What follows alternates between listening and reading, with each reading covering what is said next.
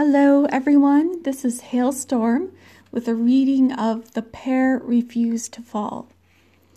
The master went to shake the pear, but the pear refused to fall. The master sent the servant out to shake the pear and make it fall. But the servant did not shake at all, the pear refused to fall. The master sent the guard dog out to bite the servant with his snout, but the dog did not bite at all. The servant did not shake at all. The pear refused to fall. The master sent the big stick out to hit the dog right on his snout, but the stick did not hit at all. The dog did not bite at all.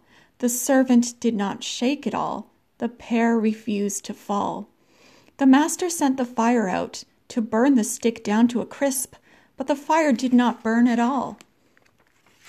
The stick did not hit at all. The dog did not bite at all. The servant did not shake at all. The pear refused to fall. The master sent the water out to snuff the little fire out, but the water did not snuff at all. The fire did not burn at all. The stick did not hit at all. The dog did not bite at all, and the servant did not shake at all. The pear refused to fall. The master sent the little calf out to lap the water up, but the calf did not lap at all. The water did not snuff at all. The fire did not burn at all. The stick did not hit at all. The dog did not bite at all. The servant did not shake at all. The pear refused to fall. The master sent the butcher out to kill the little calf, but the butcher did not kill at all. The calf did not lap at all. The water did not snuff at all. The fire did not burn at all. The stick did not hit at all.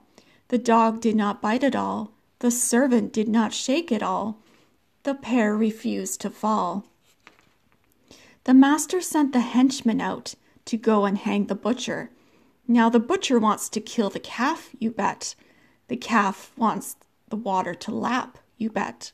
The water wants the fire to snuff, you bet.